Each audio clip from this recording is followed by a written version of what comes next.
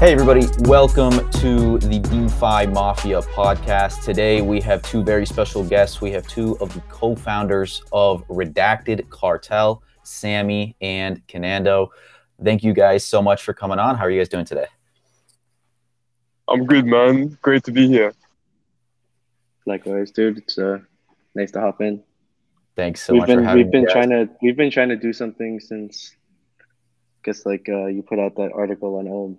Yeah. That's how I first reached out to you. Thanks for remembering that.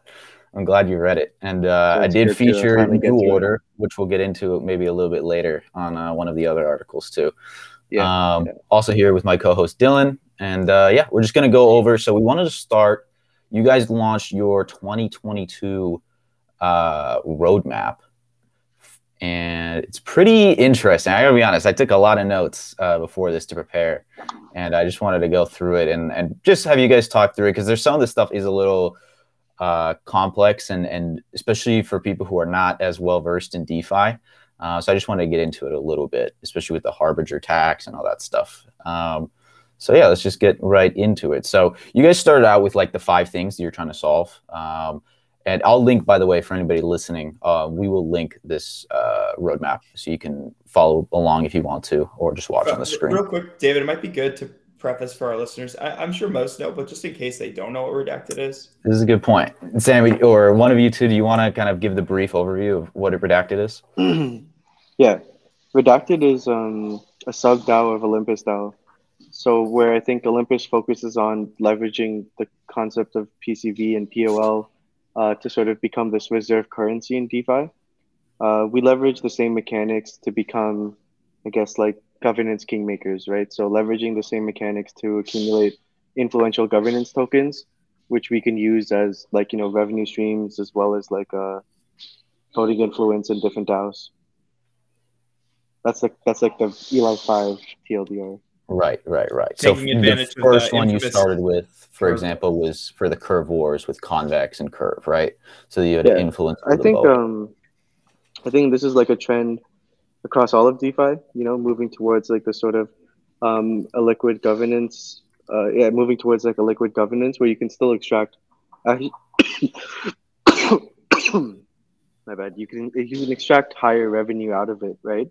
Mm-hmm. But obviously the most developed ecosystem of these governance, liquid governance tokens is like the Curve and Convex side of things, right? So we started there yesterday, today's Wednesday, I guess, whatever.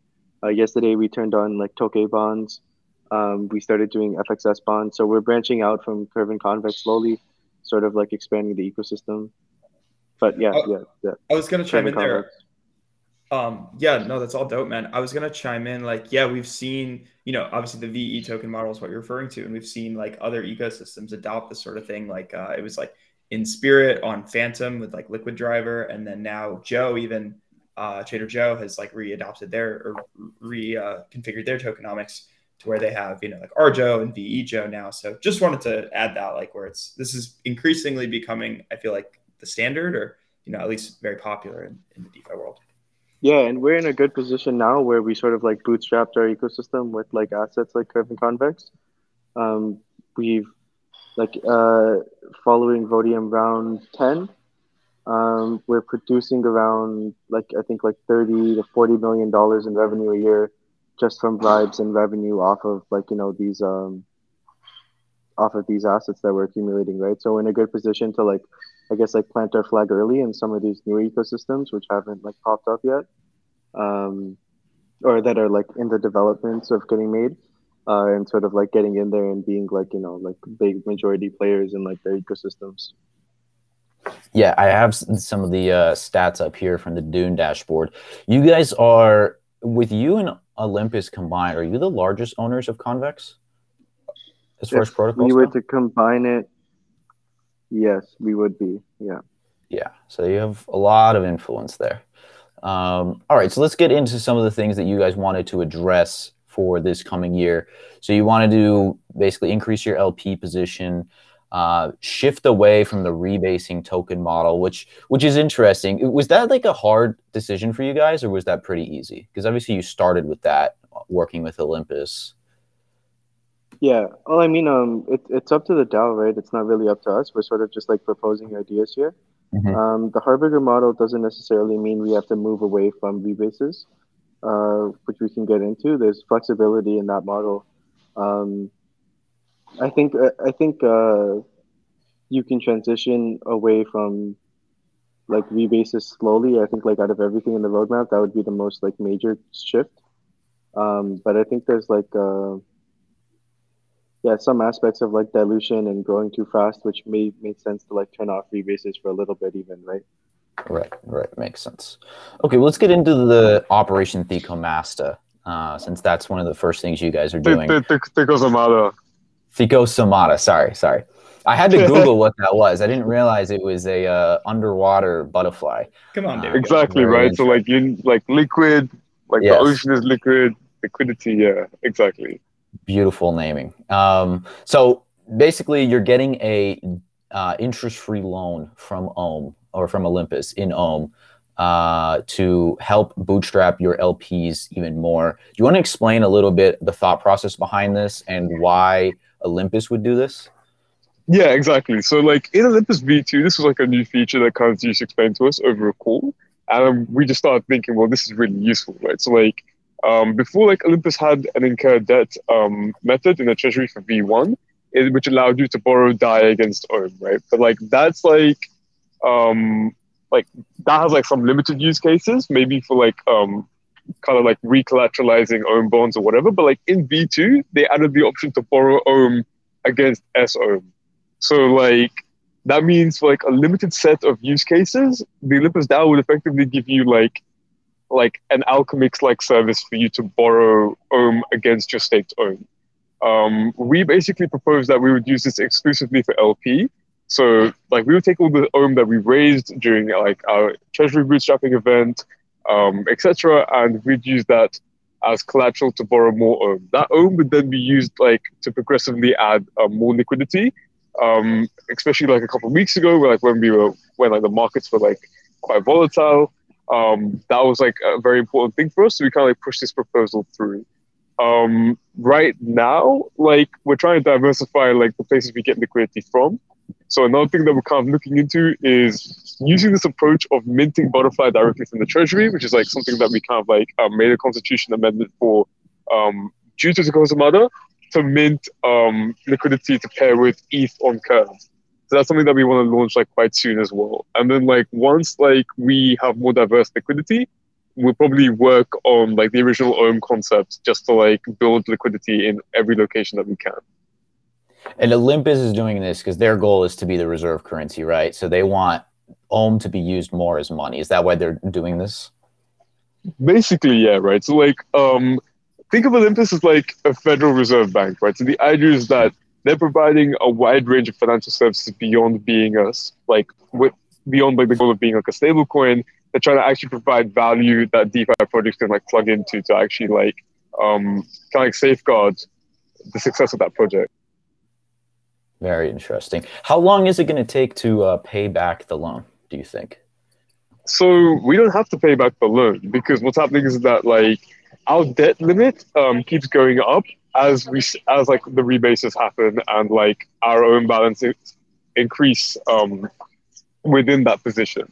So it's not something that we would repay, but it might be something like look like initially we deposit like maybe 100,000 Ohm, 100,000 S Ohm, and we're allowed to borrow 50K because we have like a 50% debt limit.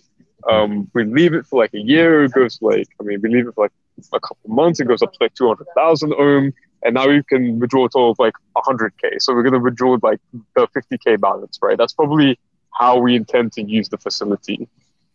Got you. So you're using the Ohm generated to pay it back. Basically, like you said, kind of very similar to Alchemix, like a self-repaying almost. Essentially, yes. Very interesting. Very cool. Very cool. Okay. All right. And then let's talk about the Curve Tripool a little bit here and what your goals are with this. Obviously, you guys own a ton of Convex and Curves. This is the first time you're trying to use your leverage in the ecosystem. Do you want to elaborate a little bit on especially on the triangle attacks? I don't think most people understand what that is as far as like with Sushi and the other non-curve model of AMMs. Yeah. So I think one thing that's like important for the health of the protocol is to have LP diversity, right? I think here we call it LP flexibility, having multiple different ways to tap into our token. Um, while obviously we're a fan of sushi, there is some issues that arise with it for like bootstrapping our protocol. And obviously, like I think it makes sense to align ourselves with the decks that we have the most conviction in, which is in this case is Curve, right? Um, so what we can do, like right now, this is also just a concept. I think what we can do first is deploy a butterfly ETH LP, right? And then as try pools, okay, yeah, this is like a complicated one. Uh, so yeah, I mean, basically the idea here would be to branch off uh, redacted into this like complicated world of like curve routing, right? Um, are you sharing screen? Like maybe you can share screen here on like my Twitter. I posted like a thing of it.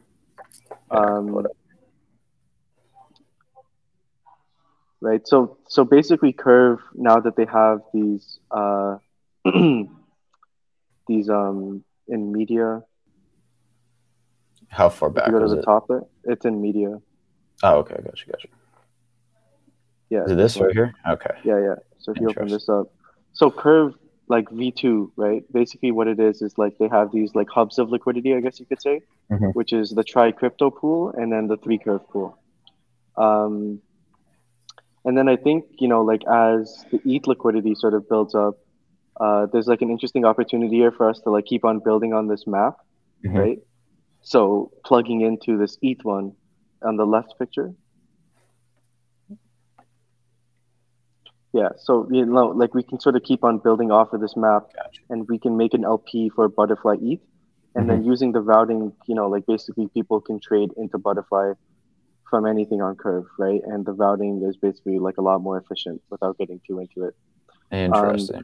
One thing we want to do is like make sure that like we keep on building Ohm's liquidity as well, right? I think like one of the big things of being a sub DAO of Olympus is making sure that like Olympus wins also, right? So we have a bunch of like Ohm, right, that we're just LPing with, right? And instead of just deploying this as a separate one, there's a really unique opportunity here to just bring over all the Butterfly and all the Ohm. I forget what the TVL is. I think it's somewhere around 15 million, maybe 15, 20 million, and sort of just like inject it here into the Curve V2 asset ecosystem. And then people can trade ETH for Butterfly, Butterfly for Ohm, Ohm for ETH, whatever the case is. And because we would be like bonding that to our treasury, we capture 100% of the fees from it. Obviously, like I'm sure you guys like are aware like how much volume like ETH Ohm does, right?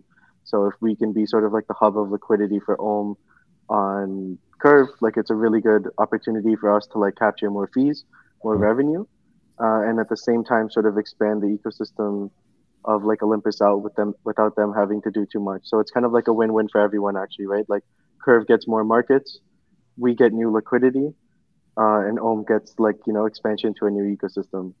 So it just seems like a logical step for us to like do this, expand out from some sushi swap and get more into the Curve realm. Obviously, if we apply for a gauge and it passes, then like we can get CVX rewards also, right? So we can just point CVX to our own LP, and because we own 100% of the LP, like we're just getting more context, right?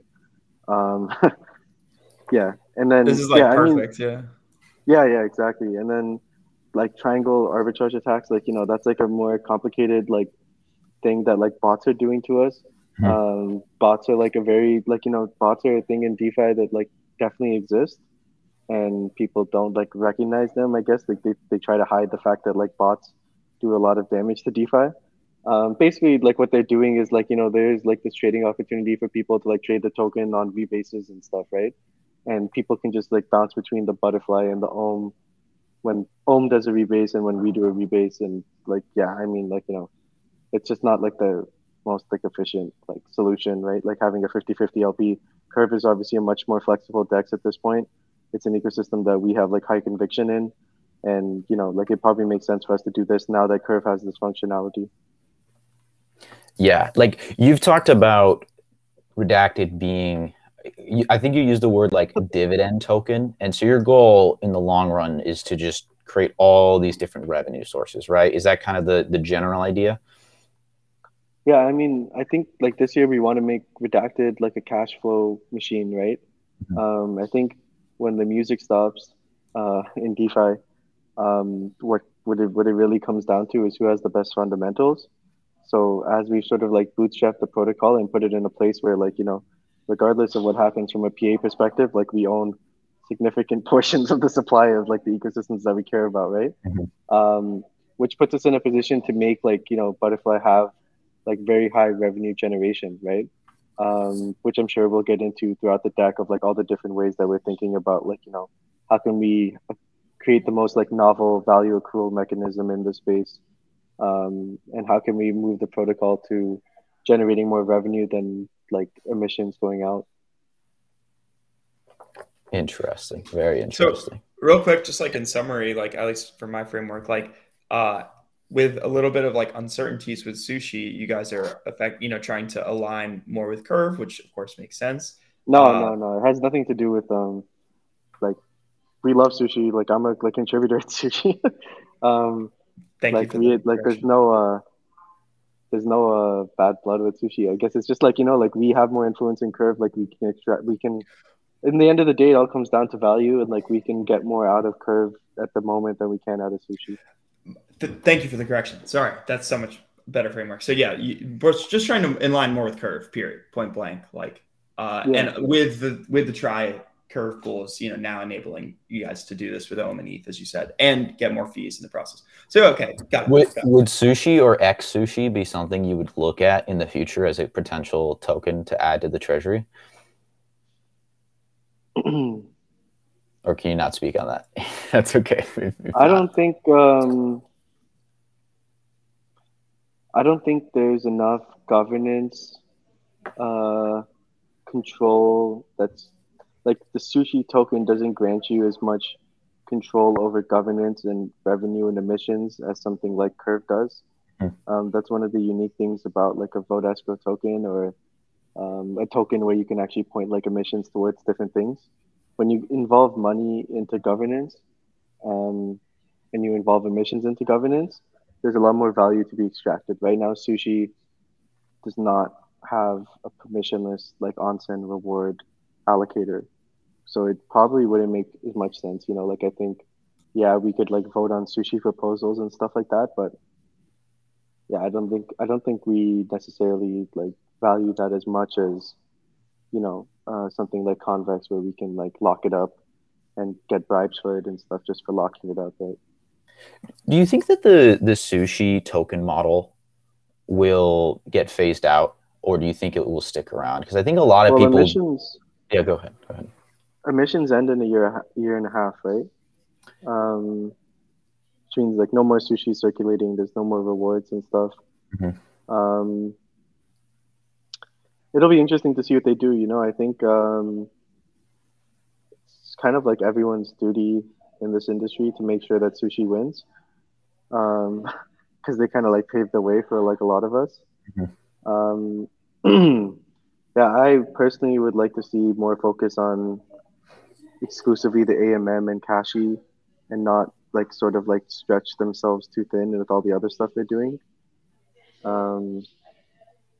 Yeah, I mean, like this whole space is about experimenting, though, right? Like I think Bitcoin, in the end of the day, is an experiment, right? So I encourage them to like keep like trying things and experimenting. Yeah, I mean, they're one of the most forked protocols out there. It's just a question of like, I think a lot of people are scared away from owning these DEX tokens because the value accrual just isn't always very obvious versus. Well, the fundamentals are there, right? For Sushi, the fundamentals are there. They're generating like I think like $400,000 in fees or something a day, right? Like even with this low volume sort of like market that we're in right now, the fundamentals are like definitely there for Sushi. What's going to be important is that what's going to be important is as they phase down the rewards that are going out for onsen rewards, they can make sure that they're generating so much revenue that like people don't even recognize that, the shift in rewards has changed completely from revenue generation to emissions. Interesting. All right, let's move on from Sushi. I didn't want to go down that rabbit hole. Sorry. I know Let's focus on a Redacted. But I'm glad you're bullish on sushi. Don't give up hope yet, people. Okay, so let's move on here. Let's get into the Harbinger tax, or Harbinger tax. Sorry. Harbinger. Harbinger, or okay, got it. Yeah. Almost like hamburger, but Harbinger. Got it. Okay. Yeah. Do you want to basically explain this and why you guys are, or why the DAO voted to shift away from the bonding? The DAO hasn't voted yet. The DAO hasn't voted yet. Oh, I thought they already we still did. Have to take. We still have to take this all to governance and. Got you. This is kind of like research and development stage, to be honest. Got you. Okay. Well, it's still very interesting. I was very interested when I was reading this. So if you could explain this a little bit. Yeah. So Harbinger taxes. So what is a Harbinger tax in the case of DeFi? I guess like using it as an example. Instead of it's a crypto economics practice, which is relatively underexplored. Instead of a user, let's take OpenSea for example. I can buy an NFT there. I can hold it for however long I want, and then whenever I want to sell it, I sell it. Right? Whatever. A typical NFT.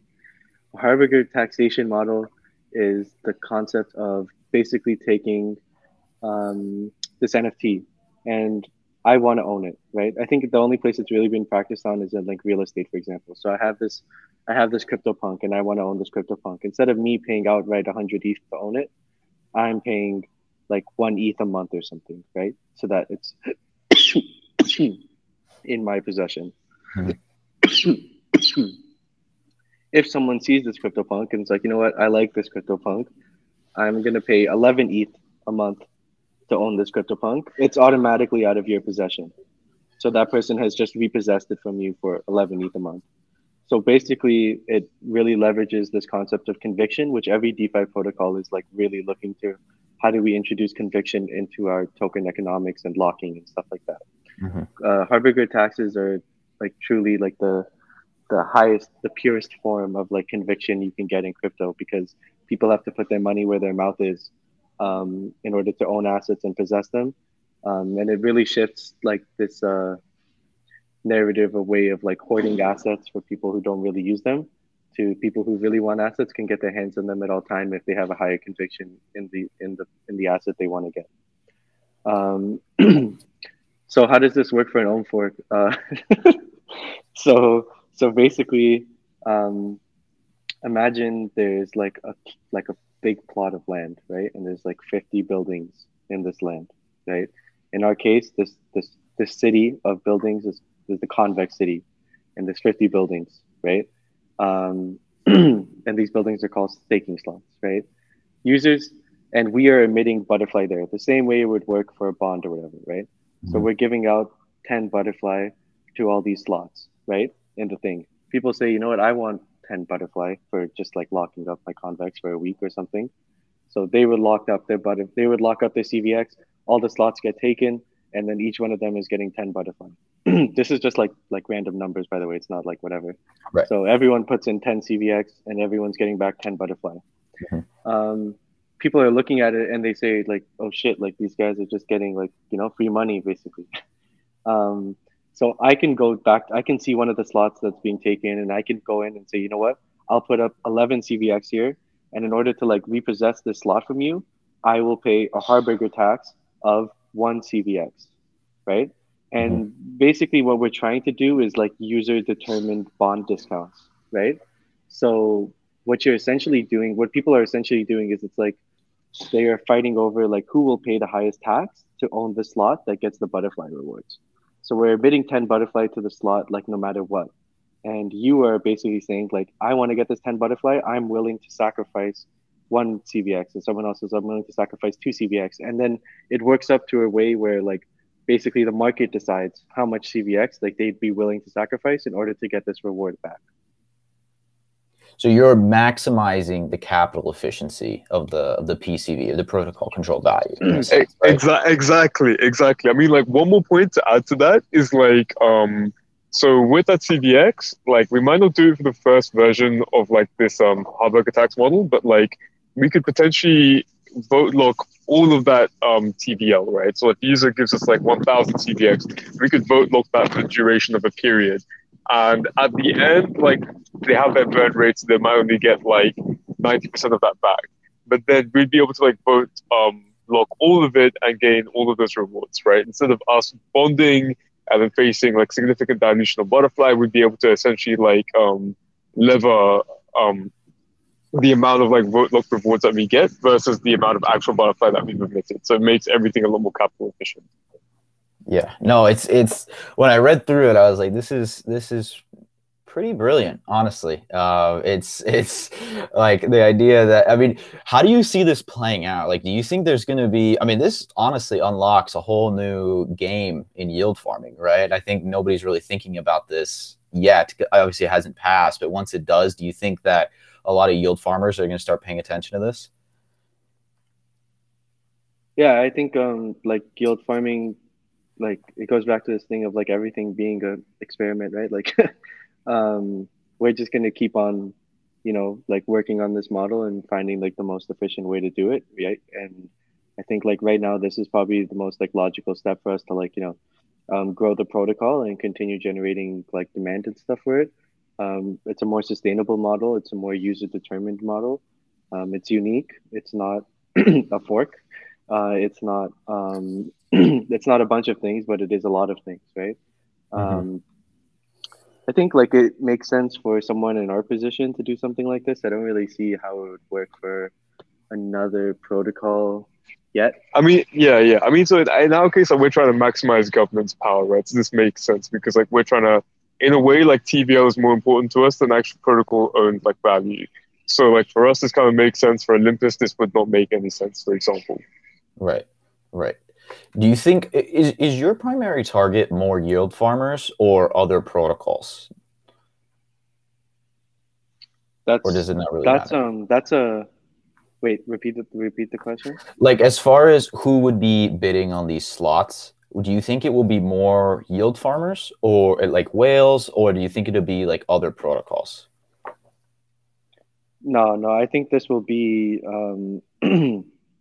Actually, I think it's both, right? Like, I guess like maybe we can just jump to like the BL and GL, but or we changed the name, right? What's the name now? RL. It's RL like butterfly it's like reward locked or like yeah, 1 second. reward locked revenue and locked. Here we go. Yeah. Yeah, if you want to explain this briefly, because this is you're shifting to Butterfly V2, right, where you have these two different types of tokens now. Yeah, so I'll talk about like revenue locked, and then I guess like you talk about GL locked. Yeah, this is like super interesting. Like obviously, like it's one of those like the exhibit meme where it's like we heard you like vote escrow tokens, so we put a vote escrow token in a vote escrow token. Yeah. No, but I mean, Yeah, like when's basically, someone going to launch the Redacted for accumulating Redacted? That's the question. yeah, people are doing it, but like it doesn't really make sense for a lot of reasons. I mean, anyway, so so there's two, like this goes back to like the first slide where we're essentially talking about like what are the flaws with the protocol right now. You sort of have retail saying like, why would I not just lock up like vanilla convex or whatever, right? Or you might like you have someone that's like, why would I not just lock up vanilla toke and all this sort of stuff?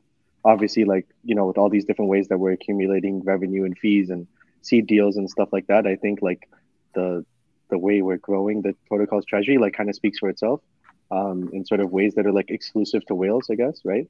Kind of like a tokenized whale in that sense. But anyways, right. We're trading above treasury backing. Why would I not just like lock up CVX and get more capital efficiency? And then you have DAOs that sort of say, you know what, like I have all this like I need CVX governance power. Why would I not just like lock up? Why would I not just buy CVX and lock it up? Since like I'm getting one CVX for one CVX, where in this case you're getting like one CVX for like two butterfly basically, right, or whatever, right? So I guess like what we found was like this: we can create like basically two vote escrow tokens that sort of divide supply and divide like growth of the protocol, right? So RL butterfly is revenue locked butterfly, where essentially you can lock up your butterfly for like 16 weeks like convex, and you can be getting like all the fees that you get from like hidden hand and DemEv and all this other stuff that we're launching, the bribes, like basically everything, right? You can basically lock up your butterfly and get like all the rewards from that, and like the staking APY. And then GL butterfly is governance locked butterfly, where basically what you're doing is you're locking up the butterfly for 16 weeks again or whatever. But instead of you getting like the protocol fees, you're getting access to the assets that are in the treasury, right? So yeah. So why make two tokens, right? The reason you'd make two tokens is because you can basically divide the revenue, right? And you can divide the governance power. So if 50% of supply is locked up in GL Butterfly and 50% of supply is locked up in revenue locked Butterfly, then the revenue locked people are getting more revenue than if they were to if everyone was to lock it up there. And the people who lock it up for GL Butterfly are getting more governance power per token because half the supply is locked up in the revenue locked one. Yeah. So you basically divide the two most useful things of the protocol, and you get more efficiency out of each of them because there's two locking mechanisms. The GL Butterfly product is a more business facing product where other DAOs who are looking to get more capital efficient votes can basically like lock up their Butterfly and get more CVX votes for the price of one than if they were to lock up the vanilla assets, since majority of the supply is locked up in the revenue locked one. And then the people who are locked in the revenue locked one are making more money because, you know, like half the tokens or whatever X amount of tokens are locked up in the governance one exclusively used for governance. Yeah. So I think like to simplify, like imagine a scenario where like half is governance locked and half is revenue locked. Mm-hmm. The entities which are governance locked effectively get like 2x governance control, and the entities which are like revenue locked get like 2x rewards, right? So that's basically how it works. It's like leveraging.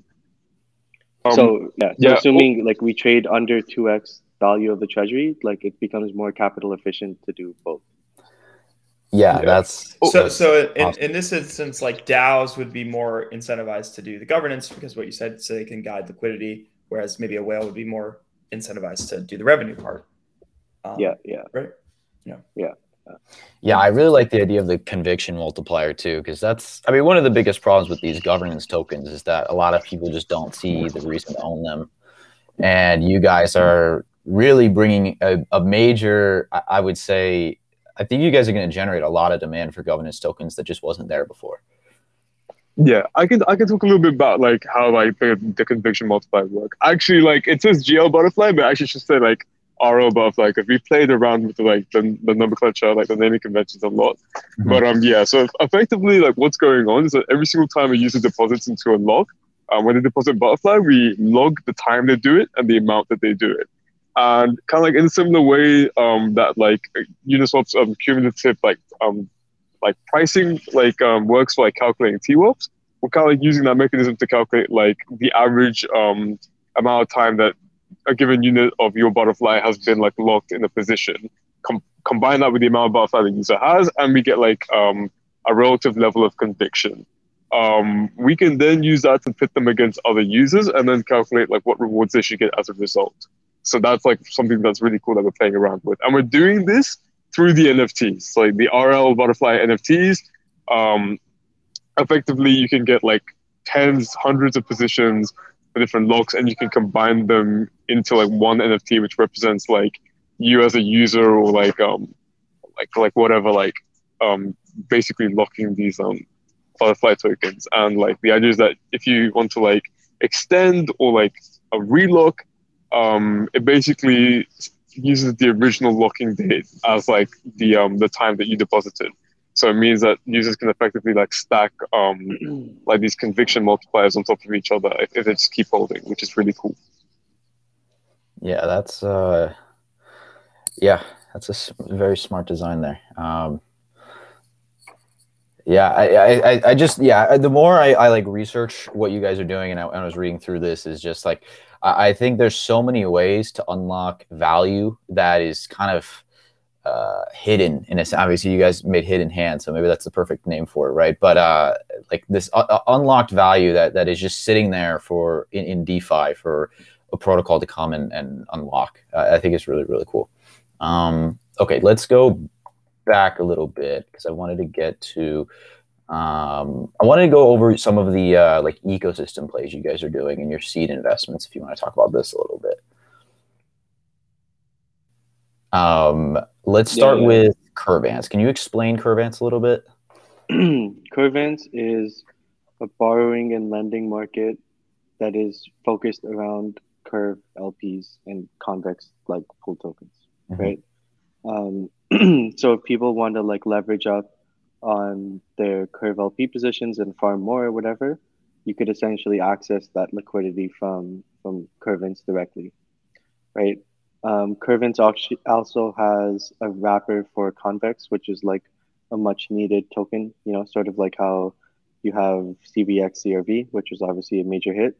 You're going to have like CVE, CVX, and eventually like other governance tokens too. So they're creating wrappers for like, you know, other roadblock tokens and stuff. They're creating lending markets for Curve LPs. And, you know, like the CVE token has the same similar locking mechanism where you can lock it up and point rewards to whatever, like, you know, like the different pools and shit. Which is like really dope. Like I think like it's like a much needed piece of like the Curve ecosystem. And obviously like that's a major, that's like probably the main ecosystem of focus for us that we want to be like super tapped into. So instead of like, you know, buying the tokens in the open, this comes back to the question of like the fudders that are like, you know, like why don't I just buy like CVX or something? Yeah, you go get in the curve and seed round, see how that goes. And, you know, we'll yeah, like basically like, you know, we're able to like make an investment here as a DAO that basically gets us like 0.4% of like the curve in supply for $250,000, right? So instead of doing some big bonding campaign after they launch and, you know, like diluting token holders and stuff, we can use the assets that we've been farming through bribes and just like yield farming in the treasury and get an early allocation to this project, which goes directly into the treasury without diluting anyone else. So it's sort of this idea of like, you know, taking stuff that's in the treasury, flipping it for something that we know has high growth potential and is sort of like at a very favorable discount compared to what it would be on the open launch market. Right. So one of the advantages of investing in Redacted is that you're gonna get access to investments that you just wouldn't be able to get. No, I mean, yeah, I mean, it's not like investment advice, but like, you know, like I'm just like basically we're saying like as a DAO, when you reach a certain threshold of like governance power and influence, if you're a new protocol that's launching, you like obviously want to work with people that have like big influence over these ecosystems, right? So I think like with the amount of CVX that we've been accumulating, obviously we can help Curvance win because we have so much CVX to like see them to the finish line, basically, right? Which is why I think it makes sense from a strategic level for like protocols like Curvance and like other early protocols that are looking to get into Curve to like sort of like, you know, come work with us, like, you know, cartel shit basically. And yeah, I mean, like that's sort of like the relationship we have with Curvance. Like, you know, we work like super tight, we work like super closely with them. Yeah, I mean, like the, you know, like the seed details or the seed round details are like pretty favorable. I think 68 million FTV is like maybe a bit high, but like, you know, governance was like overly supportive of like the deal. Very favorable vest, even though like, you know, like as a one of the things that makes us like a really like good project to work with is that we don't like dump like, you know, our partner tokens, right? So like we're never gonna sell it, but I mean like, you know, the vest looks favorable anyways because that just means it's like more supply unlocked and like lets us do more things with it basically, right? We can lock it up and we can get more voting power for it and all that sort of stuff. So yeah, I think it's like a really favorable deal for us. Jones DAO is like an ecosystem project that's built on top of DopeX, which is also like another one of our partners. You know, once we crack the nut of like how to do multi-chain bonds like really efficiently, well, like I think the first one we'll do is like DopeX on Arbitrum. Jones DAO is like a protocol building on top of DopeX, where essentially, you know, I don't think people necessarily understand like how to do options. It's like a very complicated financial instrument. Jones DAO is basically a simple platform where you can deposit your assets like Geom, ETH, whatever, and then they run like option strategies on DopeX and pass that yield back onto you. I think this one will also be like a pretty big hit. Again, really favorable vesting lets us get those tokens early and lock them up like quickly so that we can participate in the governance. It says pending governance approval here. Governance is passed. The vote. Nice big allocation. We have like a considerable amount of supply from this. And let's just get a head start in like the DopeX ecosystem before that becomes what everyone knows it's going to become. Do you think the DopeX ecosystem, and Dylan here is invested in Jones DAO and DopeX, so he's a go ahead. Yeah, no, I was just gonna ask, like, how big of a deal do you think the DopeX ecosystem will be? Because I don't think a ton of people who, other than like really insiders, are talking that much about DopeX. Yeah, well, the option markets is a multi-trillion, multi-billion, whatever, like ecosystem, right? In Web 2. And one of the reasons it never hasn't taken off in DeFi is because it's a very like gas intensive process to do something like this on mainnet, right? Where unless you are a whale, right, like it doesn't make sense, right? And then if it's just in a peer-to-peer market, if it's just whales dealing with other whales, like, no one ever talks about it, right? By building on something like Arbitrum, like, you unlock that ability for like other people to participate in it, right? And I think DopeX is building out a lot of things that make options really easy for people. Like just like liquidity provision, like you don't have to like, make SSOVs, all that sort of stuff, right? Like I think they really cracked the nut on like how to do DeFi or how to do options in DeFi. I think like my personal opinion is like probably hear more about like DopeX and Vesta and all these like guys building really cool shit on Arbitrum after Arbitrum like gets around to like putting out a token. I think that's like one of the big things that like holds a lot of them back, like I look at like Avex and like, all these other chains and stuff, and like, they really help like their ecosystem grow and like attract more users and capital by giving them like native ecosystem rewards. I don't think it's a sustainable mechanism, but it'll give that boost. It'll give DopeX that boost that it needs to like really be used a lot more rather than just be a talked about token. I don't think anyone wants to be a token. They want to be a platform. So I think like that's really what's holding back DopeX is like support from the chain that it lives on. I agree. And not to cut you off, but just to add to that, like I even have tweeted this in the past. It feels like when you think about Arbitrum, you basically just associate it with DopeX. It's almost like the two are meshed together. Really, it feels like DopeX is kind of bootstrap, taking them on their back, so to speak. We've seen other successful protocols like GMX, but definitely like DopeX is the big majority there, I would argue. And yeah, like I mean, I just want to say I agree. Like with I really am interested in the L2 space, and it's definitely like a big lack of, or one of the reasons why there's a big lack of growth is obviously no token. Like I don't know how much you guys have seen, like with like Metastyle, like they're like an Optimism fork with a token, and their TVL has grown exponentially in the last month. I think it's a little less than Optimism's right now, but like bordering it. So just like emphasizing like how much that helps the ecosystem growth. So definitely, waiting for Arbitrum to act on that. We'll see, but DopeX is doing a great job bootstrapping the ecosystem by itself. Come on, guys. One token. Yeah, all that said, one token. Yeah, exactly. But whatever. Yeah. All right, and then Market XYZ it's very similar to Rari Fuse pools, right? Except they're on Polygon, I believe. They're multi-chain Fuse, but they're building some cool shit that isn't on Fuse too. So we have more like, I don't know, that one, like we haven't announced the partnership yet. Okay. And so these are just like examples, but your goal is like using the treasury to get into a lot of early seed rounds that most people wouldn't be able to get into because you have that leverage, right? That's kind of the general idea. Yeah, I think seed investments create good signal to the market.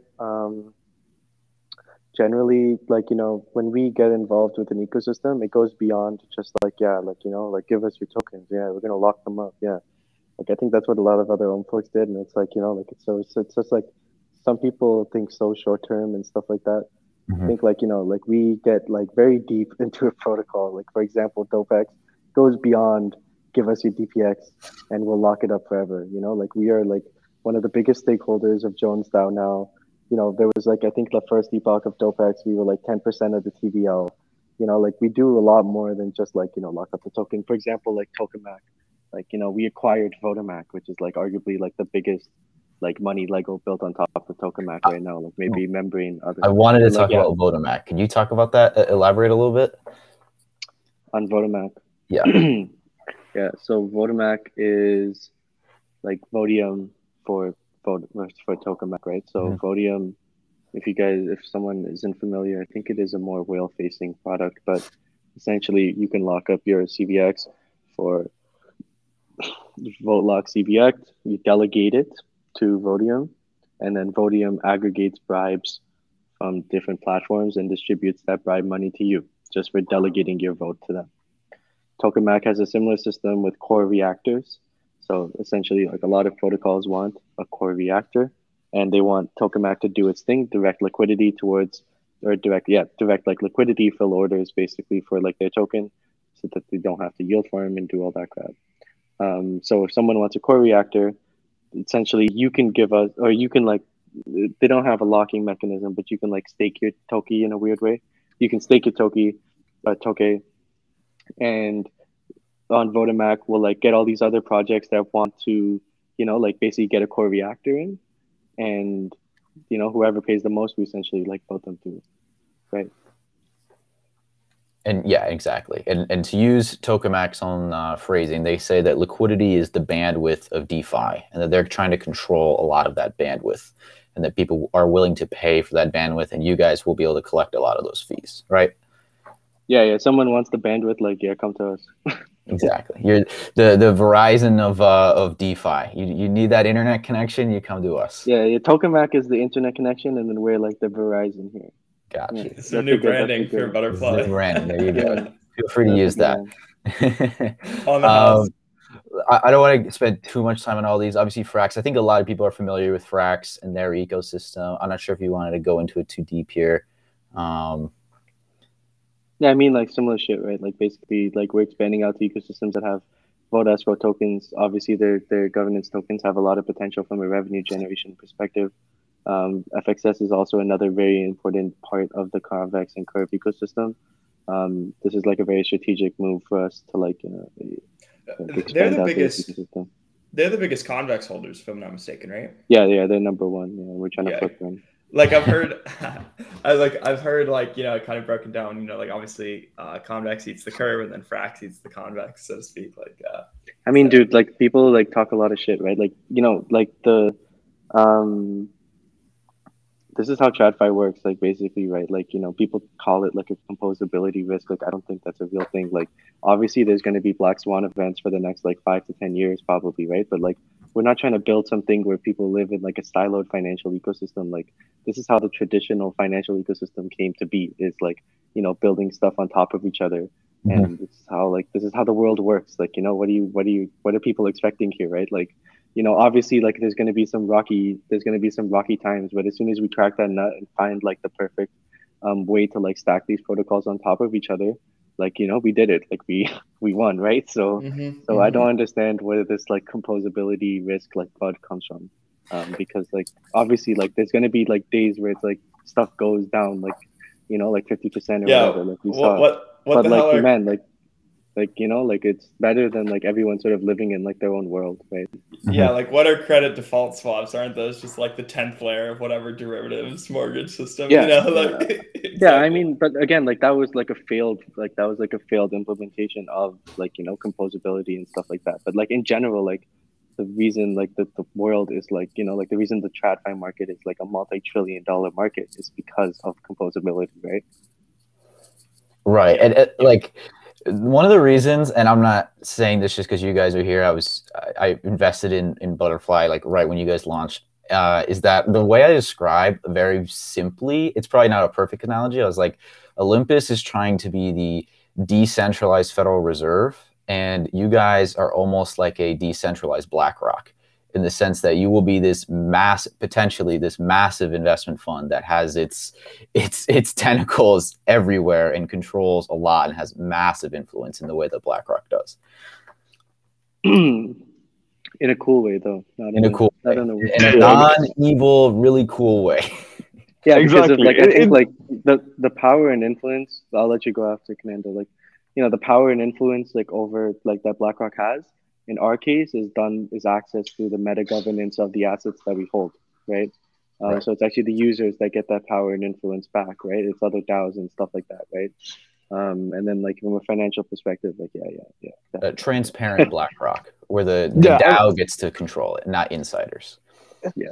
exactly. And like in a benevolent way, like we can become like this self-regulating organization, right? So you see a lot in like TradFi, like when like organizations become really huge, they have a lot of power to kind of regulate and protect the space. I don't know, NASDAQ might just arbitrarily shut down markets in an attempt to protect them. Like not so much in that way, but kind of like using the governance power that we have to kind of like direct like more benevolent outcomes instead of just like people aping into a 9-9ing or like whatever. We can kind of like curb that behavior and encourage more sustainable activity in the DeFi ecosystem, basically. Yeah, and let's just be blunt. Like a lot of DeFi is bullshit. Okay, I mean a lot of these are just bullshit farm tokens that people pump and dump. So I think I like when people are actually trying to advance the space and not just, oh, let's do a quick cash grab project because we can. Let's fork sushi on this new L1 that just popped up, right? I mean, let's be honest, that's a lot of DeFi is just that. There's not real innovation there. They're just trying to make quick money. And you guys are actually trying to do something different. Okay, let's move on to. Did you want to go over Racket very much? This one was probably the most complicated part. Yeah, I mean, like, yeah. So this is like currently working on the paper. Actually, it's kind of like if you see there's like a line which kind of looks like y equals x, that should be y equals x squared. Like I just in case anyone's looking at that graph, just like it might help explain things better. Essentially, what Racket is like instead of having stable coins, let's have a protocol to stabilize the whole market. That's essentially like the aim here, right? So like essentially it's kind of came from like the pain that a lot of us as like ohmies experienced when the value of ohm like collapsed, right? And that was like a long, painful process. And a lot of that was because of people 9-9ing in like a very irresponsible way. Those cascading liquidations basically ruined the value of ohm. So essentially we're giving kind of like users the opportunity to split like the capital between these like shared long positions that we call kets and the shared short positions which we call racks. And so effectively kind of like the aim of this is that like if you want to go long, you put your money into a rack and then you're like kind of like leverage, you're kind of like being leveraged by the capital in like the rack or the short position. The short position really isn't like a short, it's more like a pseudo stable coin, right? So like provided you're like kind of like if you go back to that diagram, like it's sort of like behaves like a stable coin up until the point that it's like 80% like collateralized, and at that point it kind of like just gradually falls down, right? It's because it's being subsidized by the capital in a long pool. And the idea is that, well, like, okay, we can like get people to kind of like take these long positions and these short positions and lock them, and they can kind of like get like rewards for doing so, and those rewards would like further like make this more attractive than, I don't know, dumping or like 9-9ing through like a fuse pool, right? And so that's essentially the idea. The idea is that like we make it more attractive to kind of like leverage or like dump in like a more attractive way. The idea is that these rack positions, these short positions, would be for like also different tokens. So you'd have like a racket pool for like ohm, any kind of like token which you can get yield on, butterfly, convex, like if you're like borrowing on like if you're like lending on the protocol, you might be able to get it on like stables being like lent on Fuse, for example. And essentially the idea is that like we would then like have an index of all these rack positions, and you'd be able to then stake that index token to get like racket rewards, right? So the idea is that like we want to essentially kind of like create incentives to manipulate the DeFi market to kind of like stabilize it. Yeah, no, it's a real problem. Zeus tweeted recently that he's trying to come with a LP design that could limit the damaging effects of the 9-9. Yeah, I don't think it's an easy problem to solve, but I'll be interested to see when you guys come out with your full paper. I'll definitely give it a read. Absolutely. And then yeah, hidden hand. This is the last thing I wanted to kind of go over in your plan, because this is probably. Would you say this is going to be the biggest revenue generator out of everything you're doing? It'll be one of them. There's a bunch of stuff we're doing. You know, we're just gonna keep on. We're gonna keep on. My bad. You're good. We're gonna keep on just like shipping stuff and building stuff, and just keep on generating revenue for people, and just have it all flow back to the most simple explanation of Hidden Hand is just it's a bribe marketplace, right? So you have all these different tokens that you own, and people can come in. No, people So I mean, I think this is like a common confusion with it. So actually, it's you let's use what's like a picture here. Let's use Ribbon or let's use Lido for example. Okay. You're on the Lido website. You have Lido tokens, and they make a locking mechanism. You lock up your Lido, you lock up your LDO tokens, right? And now instead of just getting governance power and bonus fees and all this sort of stuff, you can delegate it to the Hidden Hand marketplace, exactly like Convex, right? You delegate it to Vodium, and essentially what you can do is you delegate it there, and then let's say there's a layer 1 that wants support of LDO, or Avalanche's LDO pool isn't getting as much support as they want, and they want more liquid staking solutions. Let's use Avalanche then, for example. Avalanche can bribe the LDO token lockers through Hidden Hand, and now instead of just getting the bonus rewards or whatever, you are getting bribes from Avalanche for basically auto voting for them. Yeah. So people can take the tokens that they already own and use your marketplace to generate revenue that they wouldn't be able to otherwise, and then you guys get a cut of that. Yeah, I mean, there's this is an extension of Votomac, right? Votomac did this for Tokamak, right? There was a 5% fee or something. We're doing, I think, a 4%. So we're just going to change the fees from 5 to 4, and maybe it'll go down eventually if it's generating a lot of revenue and people want lower fees, whatever it is. Vodium's the same thing. Vodium takes a fee on all the bribes, and yeah. No, it's very. But in our case, instead of going to us, half of it goes to the treasury, increasing the backing per token, which is a flawed metric anyways, but goes to increase the backing per token, and then the other half goes towards people who lock up their butterfly and RL butterfly. Cool. Okay, and then I just wanted to finish off. I just want to ask some more general questions. As far as I guess we'll start okay, when you're running a DAO, because the DAOs, I think, get a bad rep right now, but I think a lot of that is just because they're early. What are the things that you like about doing the DAO model versus, just if you guys made all the decisions, and what things do you not like about it? You want to go, Fernando?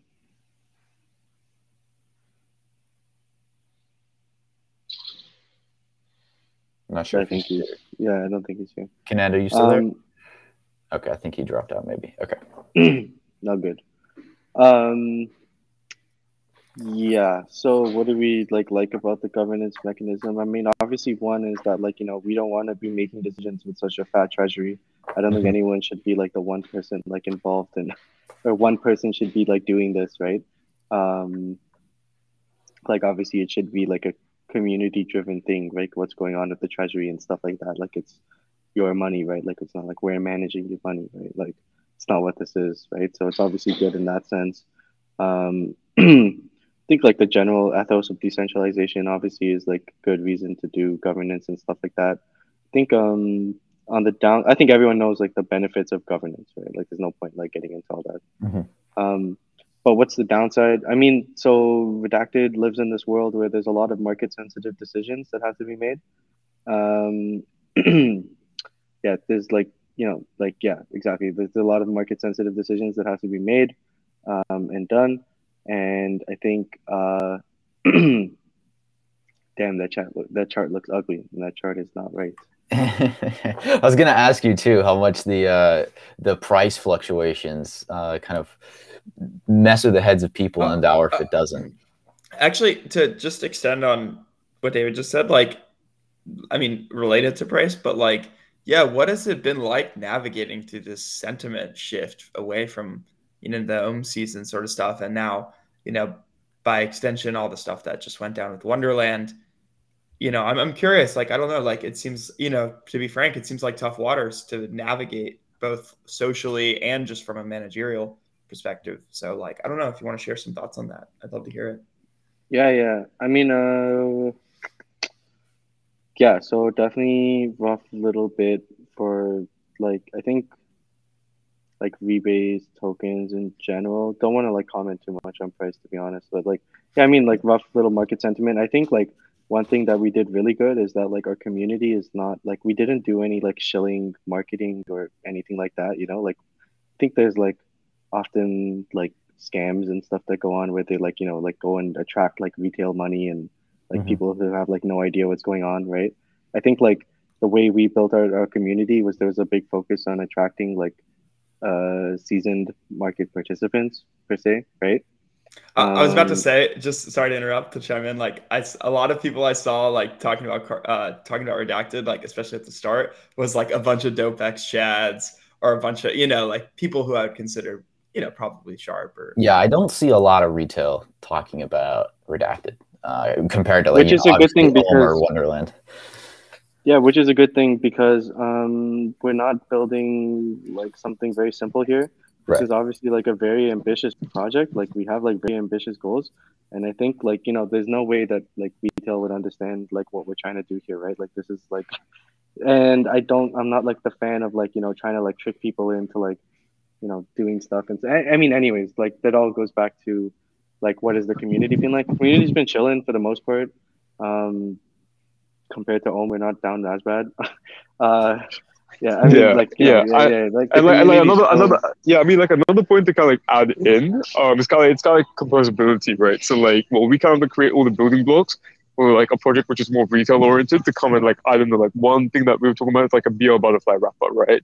Because like the way that BL butterfly rewards are going to be like distributed is going to be like quite complex. It's going to be like Votium rounds where you have like 10 different tokens. So yeah, cool. Like really cool. Like retail use case would be like just to consolidate all of that to auto combine butterfly, right? So like there's tons of opportunities for like other projects to come along and build like Yeah. retail friendly derivatives on top of Redacted. Yeah, and I mean the other thing too with the price, like it's a new paradigm where you have like if you think of it as like a startup, it's like the idea of like having imagine if every startup was publicly traded from day one, it just would be really messy. I mean public markets are already messy, and that's kind of we've brought public markets all the way down to the seed stage essentially with a lot of these. So I mean you guys aren't even 2 months old yet, right? Like you just launched in December, so you're like 2 months old maybe. Hey, you're worth $160 million in 2 months. That's pretty damn good, whether there's been fluctuations or not. Uh, I think most people who've been in crypto a while don't care that much about price fluctuations. Obviously, yeah, you don't like seeing your coins go down. It hurts. But I don't know. I mean, like even in the Ohm side, there is definitely the retail people who were like panicking and got out. But of the actual like Ohmies that have been in it since like before it got all the hype, There was a worse. There was like a worse time in Ohm than this. You know, I think like everyone just knows Ohm now. right. Like the April crash, right? Like there's it Right. doesn't Like, like things like this don't happen overnight, right? And I think like you know like if we had nothing like planned, like if we were just gonna continue to be like an Ohm fork, I guess like mhm. I think like people would panic, but I think like everyone kind of knows like what we're doing here and why we needed to launch now and all this sort of stuff. So like you know for the most part like everyone's chilling and they know like what's coming, right? Like we made it very clear with like the roadmap. Like we're all like you know we know most of the people in the community. Like yeah we're building. Like it's like yeah like I you don't guys think are trying anyone to expect be this. one of the biggest players in the curve wars, and any community member or anybody invested that did any amount of homework should know that, obviously. So that Yeah, I mean therefore, look at Curve, right? Look at Convex. Like that didn't happen overnight. Right. yeah, I yeah. think especially in crypto, everybody has like the shortest attention spans, and let's be honest, most people just want number go up. They don't really care what projects you're doing, and I do agree that that only works for so long. Fundamentals have to matter at some point. It's the same in like you look at like a tech stock like Peloton. They're down like 85% or something too. So it affects all markets, not just crypto. Back on the DAO part, one thing that's really interesting to me, I see a lot of people talking about like how to best operate DAOs. Because the problem when you have everything put to a vote is that you just get slow. You introduce like bureaucracy, right? Have you thought about this idea of kind of like countries do, like a representative democracy with the DAO, where they just elect people and then those people just make decisions for a period of time and they don't have to put every single thing to a vote? I think most DAOs do this, sort of like this notion of like committees and stuff like that. I think before we get there, like we might as well just take things to governance, and like let everyone decide on them as we sort of vet like who are the strongest community members that like, you know, people trust to like make decisions, right? Obviously, like, you know, a core team doesn't vote on shit. Like we are pretty like, you know, we let the community decide what goes on and stuff. So as I think like the whole network like starts to determine like who are the leaders here and who like has a really good grasp on it, then I think it makes sense to like branch off into committees. Do you think, because I kind of personally, I know it's like it's tough. Like I would want the core team to vote on things because at the end of the day, you guys are the ones who started it and built it and had the vision. And I understand you want like the democratized version, but at the same time, there are just certain people who just know so much more about a certain topic, and shouldn't they have more influence over the decision making? No. No. Like I mean like so we're introducing this like conviction staking where I think like, you know, like a whale can have so much money and yes, he has like a vote or whatever, but I guess like in our case, like when you introduce conviction staking, like you can have way less money than one of the whales, but because you have decided to like stick with this protocol for like the long term, you get like higher governance votes, right? I think we're looking at it more from like, you know, people who have the most conviction should be the ones voting and stuff like that, and we don't want to dilute their voice with like the team, right?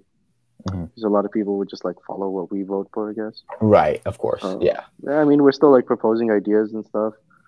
We participate in the forum. You know, we like, you know, for the most part, like while we sort of get this thing on its own 2 feet, like we're putting stuff in the forum for people to talk about and vote on. But yeah, I mean, like, you know, I think like eventually like people will step up to the plate and then those will be the people that sort of lead the committees for certain things. I think we'll need a committee for leading like seed investments, committee leading sort of like treasury management, like all that sort of fun stuff. Makes sense. And I guess 2 final questions. The first one being, like, if we fast forward 2 years, where would you want to see Redacted be? And do you think your role would be like you would step back a lot by then? Is that kind of your goal? That it takes a life of its own in a sense? I think actually like the end goal for every protocol should be immutability, being fully immutable. So actually no governance, right? You find a system that works, it can operate by itself. I'm really like a big fan of like Liquidity and Rye in that sense. While I think they did it a bit early, you know, like day one, they were like immutable. I think that's the way like most projects should go. You know, like Liquidity got a working model. Like, okay, cool. Like they got a working model. Like, what do they need governance for? You know, like their system works, right? What are people going to go vote on? Like buybacks and all this like short-term garbage and stuff like that. You know, so I think like once the protocol finds a way to stand on its own 2 feet and can find a way to like automate everything, based on like the stuff that we've done, like yeah, like, you know, I don't think we even need governance, right? So there doesn't need to be any leaders, or there doesn't need to be any changes, right? Once we get it right. I mean, there's still the uses for the governance token, right? Like things like gauges, for example, they're really sustainable, they can't manage themselves. But then, like, yeah, like immutable code is kind of like the aim of smart contracts by principle. Yeah, you've talked about like crypto anarchism, right? And that's kind of your thesis behind what most of these protocols should be. Yeah, I think like crypto anarchism is also like the notion of like, you know, like hidden hand, and like I guess like what was the other one? Racket and all this sort of stuff, and like harbinger taxes and everything. Like, you know, like we should just embrace like the PvP nature of like what crypto is, right?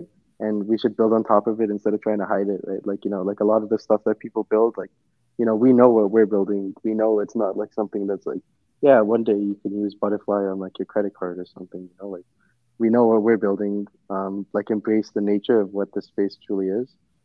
I guess that's more on like the thesis side of things when you're building stuff.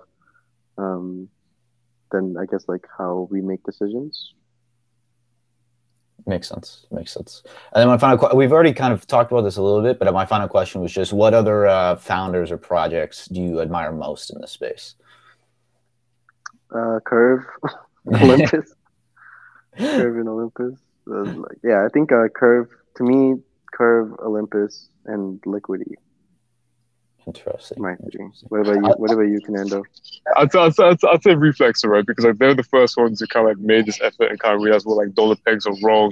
Let's work on that. I know Stefan has a really good work rate. I met him once at a networking event a really long time ago, and then he was just explaining to me the idea, and then like 4 months later, like bam, they raised like 1.7. I was like, this guy is on fire.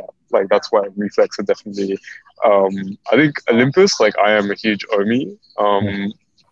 I think it's Rari Capital because like those dudes are younger than me and they somehow managed to build out this entire suite. While at that age, I was basically just going to the club twice a week. I admire founders who have really good work rates, basically. Awesome.